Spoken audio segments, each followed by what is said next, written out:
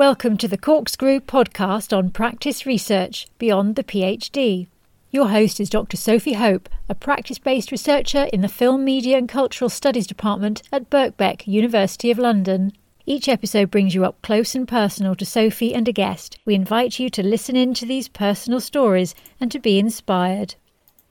Hello, in this episode I'm talking to Cara Davies.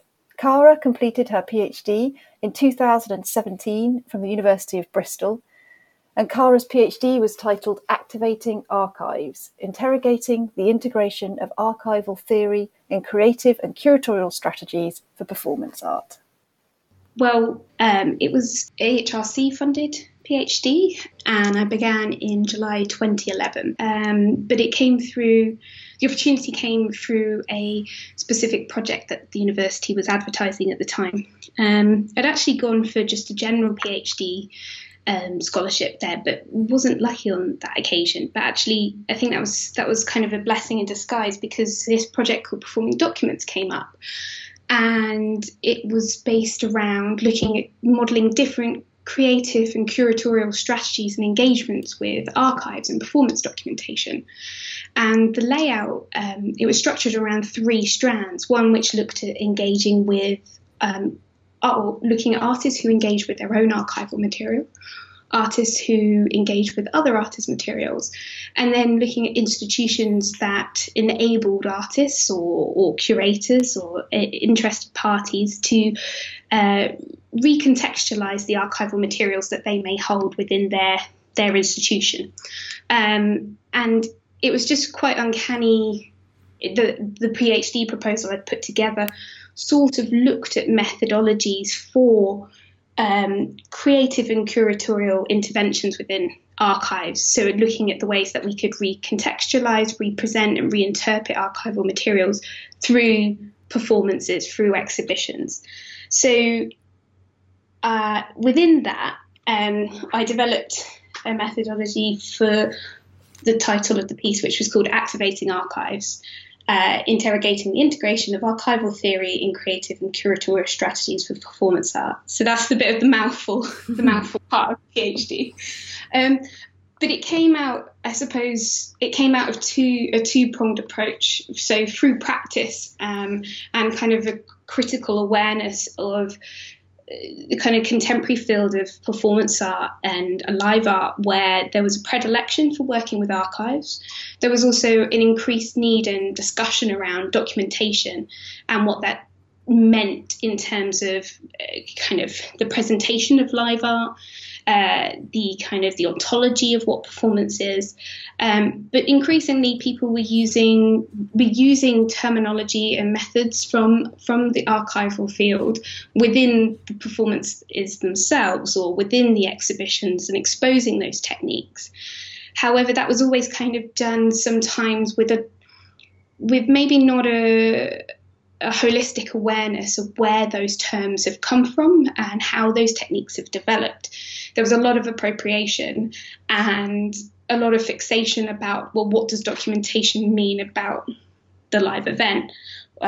So I wanted to kind of move beyond those arguments and started to think about my own practice as being an archive assistant and working alongside university collections at the University of Chichester and Dartington College of Arts, where I was given kind of an interesting access point really to these collections as a student and as an artist to work alongside the librarians and archivists of these collections.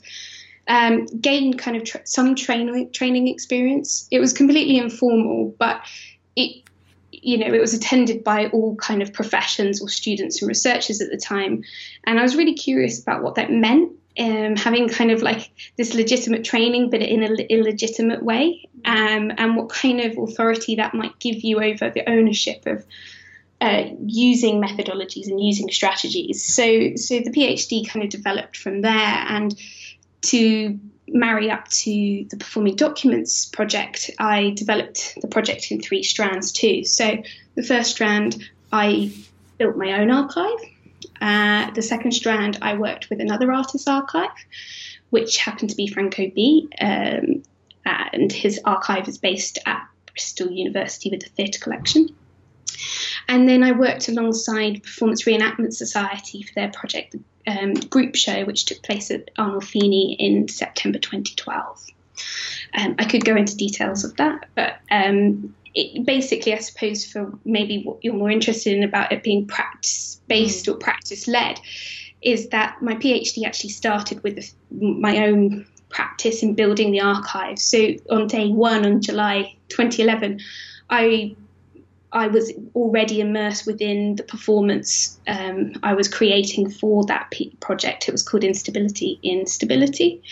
And I lived in my mother's loft for 3 months, and the project was broadcasted online and audiences could engage with me. And the project was really asking very simple, basic questions around why do we keep the things we do? How do we order the items we keep in our homes? Thinking about the role of domestic spaces as collection points and collection hubs. And through opening up those questions and kind of showing the doing of making the archive, it started to provoke audience members to show their doing and show their methodologies, and help to raise questions around what is an archive, where is it kept, who has the right to create these holdings, these collections, and create histories, and what histories are missing from the collections that are, already go-to collections that we know are very well established and institutionalized, let's say. And from there, that basically opened up a whole plethora of ideas for going off and furthering kind of that practical knowledge with theoretical knowledge and backing it up with readings, critical writings, attending workshops, conferences in both the performing arts, theatre, and also then archive studies. And just as a bit of background, so Could you say a bit more about what your practice was prior to the PhD and how that then fed into you living in your mother's loft? Yes, certainly. So my practice my background and training is performing arts and dance. And so it was very much an embodied performance-based practice. And I did an MA, so that was my BA. And then I moved into an MA at Dartington College of Arts, which was called Contemporary Arts Practice and Dissemination.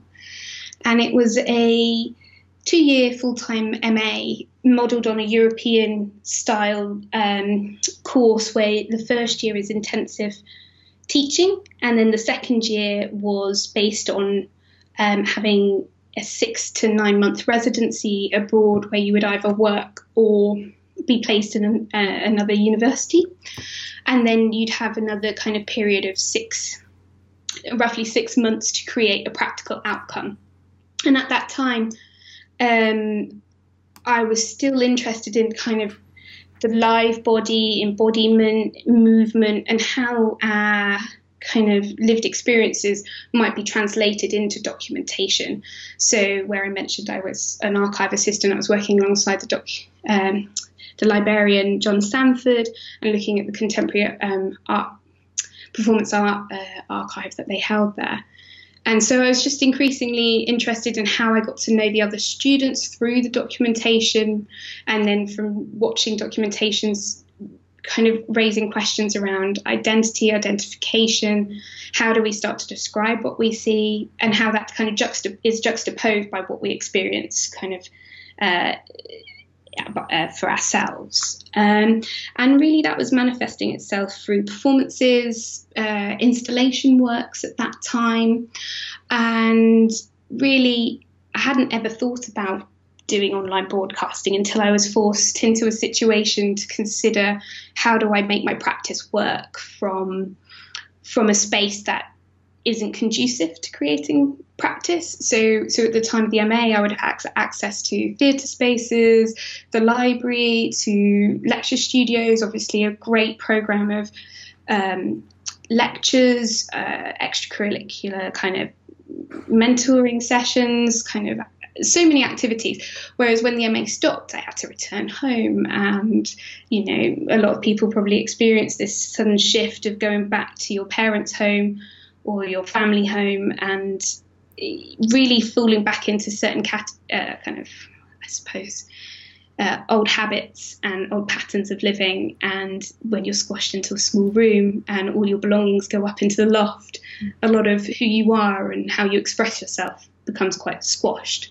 And it just seemed an apt way of thinking about, well, oftentimes archives are thought of these dusty old spaces. And I think Caroline Steadman's book, Dust, kind of encapsulates all those ideas really beautifully in terms of our kind of preconceptions of what archives are. And by going up into that space, into that often not visited or only entered into on special occasions, the loft space becomes this, it becomes a really interesting place for activating memories, activating connections. And really that's where the idea of activating archives came from, is that it's about opening up those dialogues and conversations with others to understand what these resources could mean to them, and how, if there is any use value.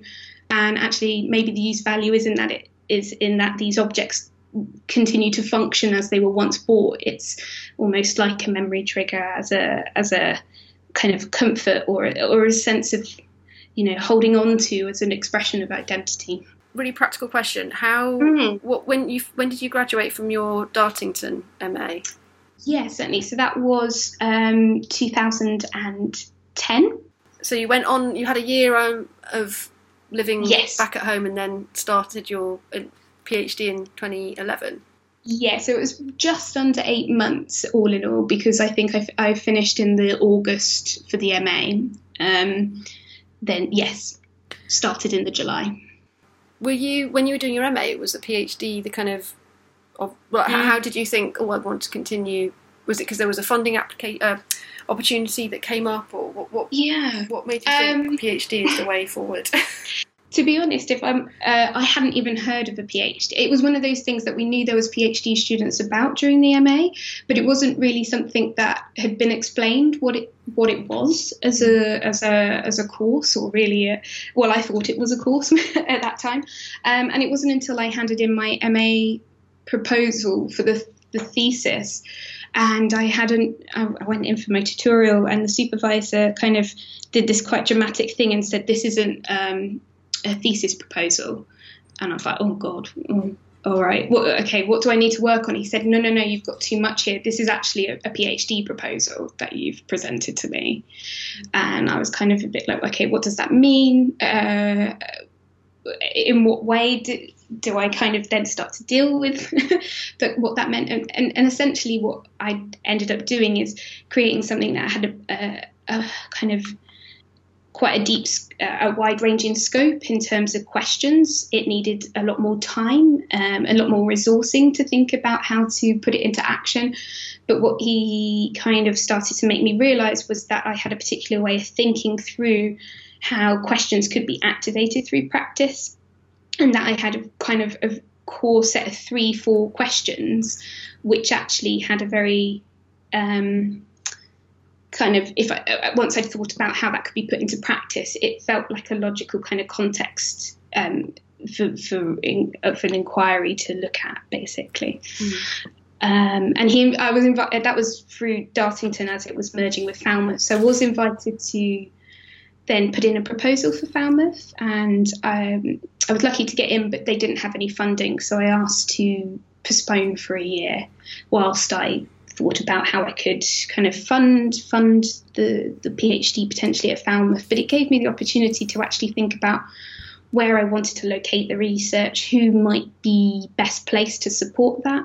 So then I started to look around, and I applied to 2 or 3 other places, and had a series of meetings with potential supervisors, and settled with Bristol. And do you, at Bristol, did they have a good sort of setup for supporting you to develop things through practice, develop your research through practice? Yeah, absolutely. I think that was one of the key reasons why I felt so drawn to go there. One, the department at that time, and continues to do so, is very well known for its interest in historiography, documentation of performance. It's got one of the largest collections of British theatre archive collections in the world. I think it's kind of second or third to the V&A's collection, and one of the largest collections of live art practice. So it was very well resourced in the sense of physical resources, but in terms of a setup of a network where you felt kind of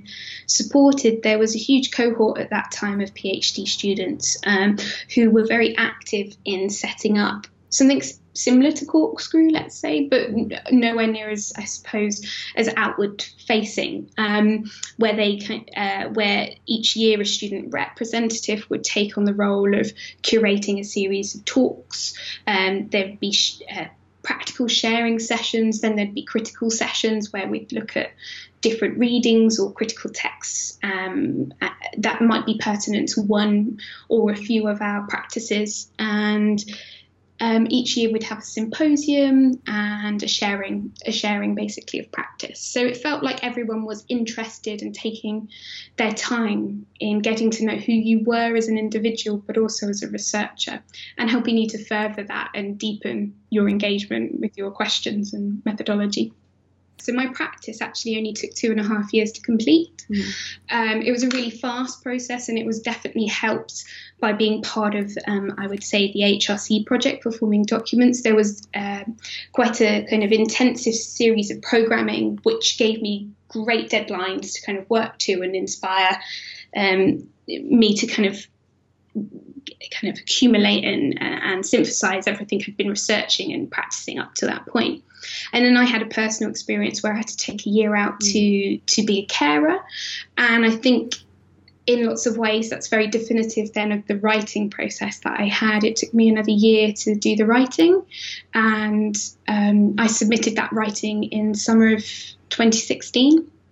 And then I had to wait 7 months for my Viva. And again, then there's particular processes through Bristol where your time for your corrections starts after the exam board released the examiner's reports. And because of my timing, I had to wait a couple of months for the report. And then, so I finally submitted all the corrections by summer last year. So a long process. And when you were saying about the 2.5 years, 2.5 years practice, what's your relationship between, how do you define practice in that sense? Do you, because you're also obviously engaging with theory and histories and other organisations. What's the sort of thread of your practice through that? I think what's kind of been a really good framework is I'm going to forget their first names, but I know it's Smith and Dean they have something called the Iterative Cyclical Web of Practice-Led Research and Research-Led Practice, which I can share the diagram for it.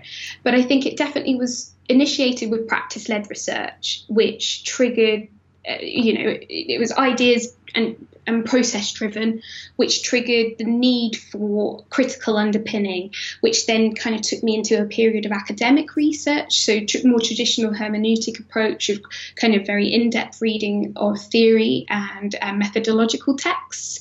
And then I had a period of retranslating some of those methods back into practice and considering then what and how that academic research could lead the development of a new piece of practice. So does that kind of make sense? It does, but that sounds really clear. Did it feel clear when you were going through it?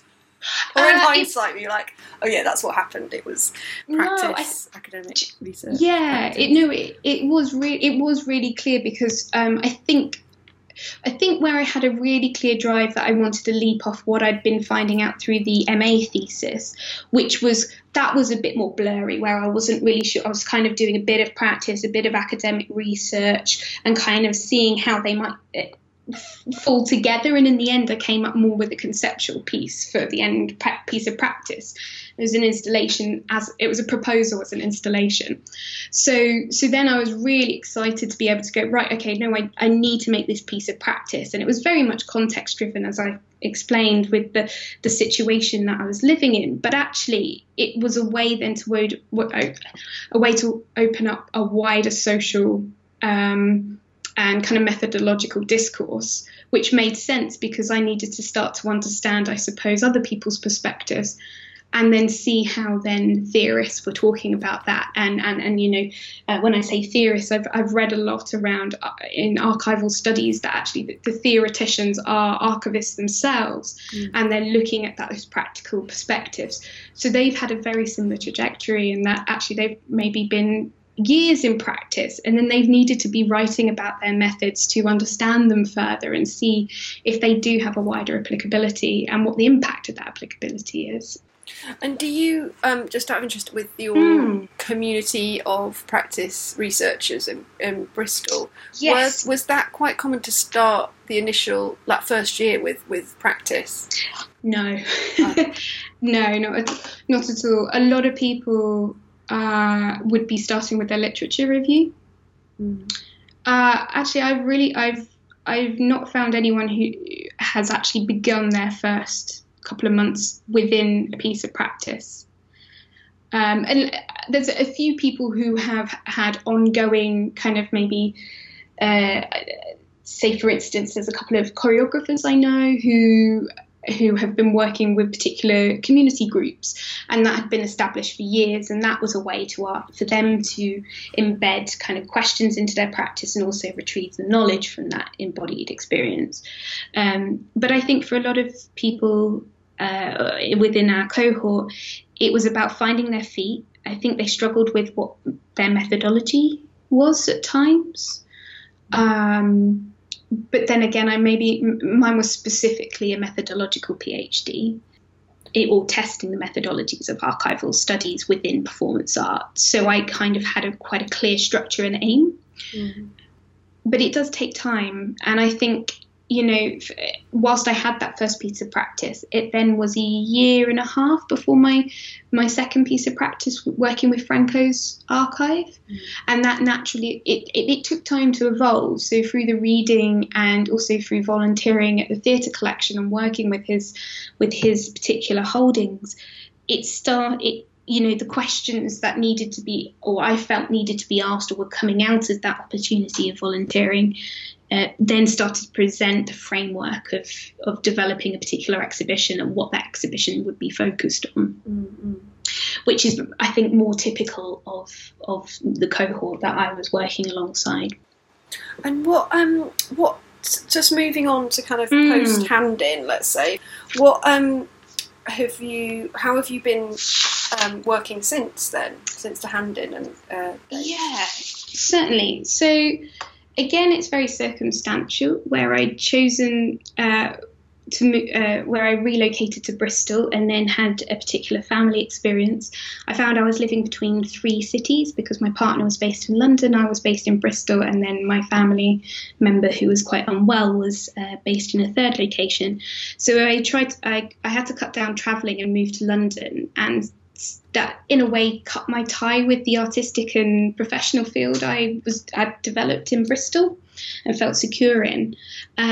However, at the same time, old connections had started to reappear and conversations had developed with colleagues that I'd known at Dartington who now taught at Falmouth, and I was given the opportunity to lead some research intensive sessions, and they've kind of been ongoing now since 2015, 2016. And for the first few years, they had a particular feel and format where I would be down for a 2-week period and running sessions on research and practice and looking at the integration of archival and documentation within the dancers, the dance departments and some of the dance modules there.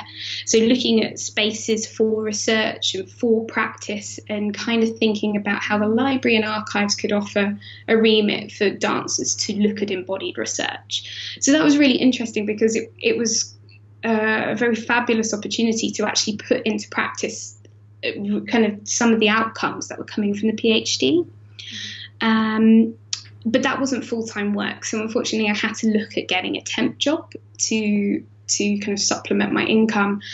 And I don't know, I'm going to be one of those annoying people who said that this circumstances just happened upon me. But I went to any old temp agency, and the lady said, "Oh, well, great. You can see you're quite diligent. You've worked in a number of places. I've always worked alongside my studies, so I've had a range of experience within offices or hospitality or retail."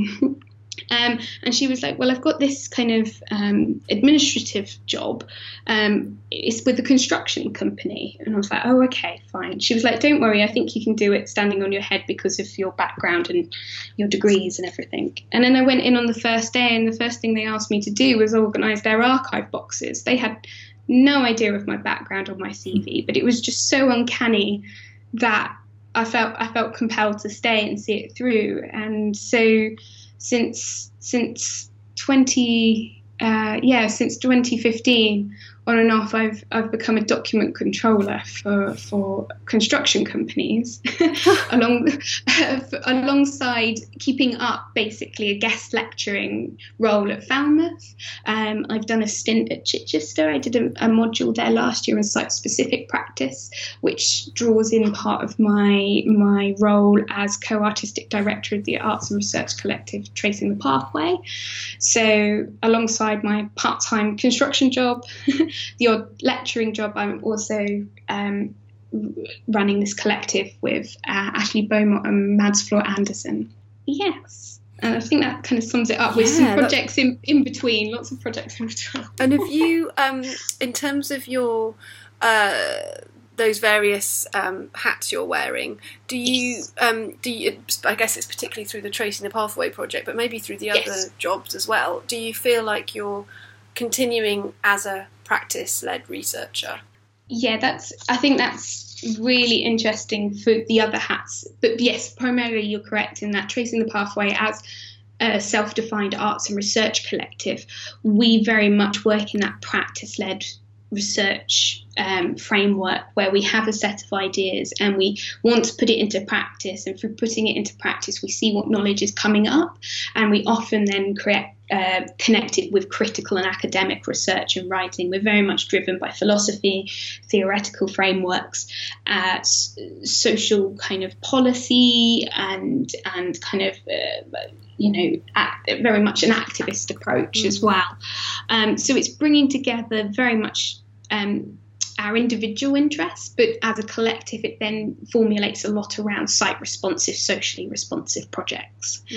And for instance, the project we're doing at the moment is called Groundwork, which is looking at resourcing and provisioning within the locales of our hometowns, whereas you may have gathered from my description earlier, it didn't have a particular sense of identity or network before, but we're looking at what needs to go into creating particular cultural infrastructures and to allow grassroots initiatives to come forward. Mm-hmm.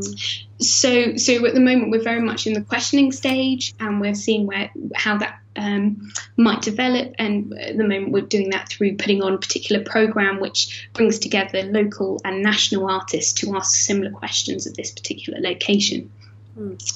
Then in terms of my other areas, so what's been interesting about the construction job is that I've worked for the same client under many different company guises, and it's come to the attention of one of the main managers, my PhD background, and because of the research-led aspect that he has maybe perceived the PhD to have, rather than actually knowing the nuances of my background, I've been invited to work for his own company. And with the recent changes in data protection law, which many might be familiar with, I've been invited to do a lot of research around the General Data Protection Regulation and the changes in EU policy and regulations.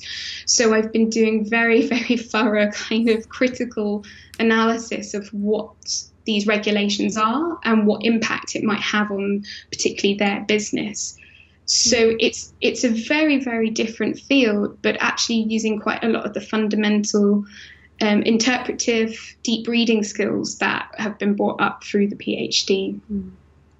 And then we've got to put them into practice by putting them into creating specific documents that, act as kind of policies, as frameworks for the company to operate in a particularly kind of legal and ethically favourable manner. And in terms of your kind of future, I guess, are you, because you're is working in, what's the role of like the academic context of the university in your future? Does it play a part, do you think? Yes, I have to say, I think part of the reasons why I did a PhD was because I was almost, let's say, fearful of stepping out of the comfort zone and the framework that the education industry offered. I knew no different. I suppose I've been a perpetual student until I've been 30, and all of a sudden, leaving that behind doesn't, let's say, I don't feel like I've left it behind, but the thought of leaving it behind feels like I'm leaving part of who I am and who my identity is.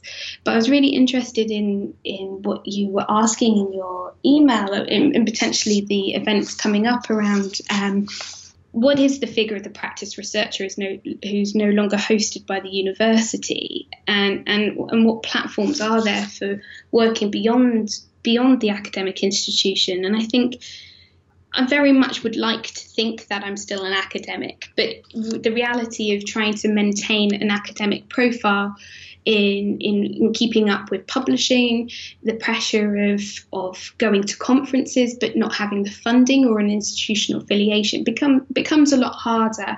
And especially when you might be in a similar situation to myself, where you're interdisciplinary, you're freelancing, you're working across different industries, something's got to give. However, there are so many organisations who are really engaged with critical and similar, non-academic but theoretical ways of questioning the world. I think that's a very interesting framework for me to consider how critical thinking and practical research, practice-led research can sit outside of a university. I feel like there's questions around, do we need universities to legitimise practice-based research? And I think actually it's funny that then there's sort of these introductions now of courses such as Live Art Development Agency working alongside kind of Queen Mary's and Roehampton. I think it's funny now that a lot of universities are asking their staff to be more industry based, to consider what those connections are between academia and I don't want to say real life, sorry, that's not the right word, but something that's rooted within more everyday practice, I suppose. So funny enough, I think I'm walking away from it to be from a full-time lecturer, but actually I think I'm very open still to going back and considering ways that we can translate that industry practice into educational contexts, whether that is within universities or within arts organisations, cultural organisations. For me, in also maybe not having a huge desire right now to be fully immersed within a university context, is because of the energy that it does take to do a PhD. And I think one of the many things that a lot of people have said to me is you don't need to rush. I think there's a lot of pressure on PhD students to have made their decision before they finish the PhD on what they're doing next. And I think I had that at a time where I was going into a period where I couldn't finish my writing. And I put myself under a lot of undue pressure. And actually, in coming out the other side, I think it's been a very refreshing experience to go out to work and work in a very different industry.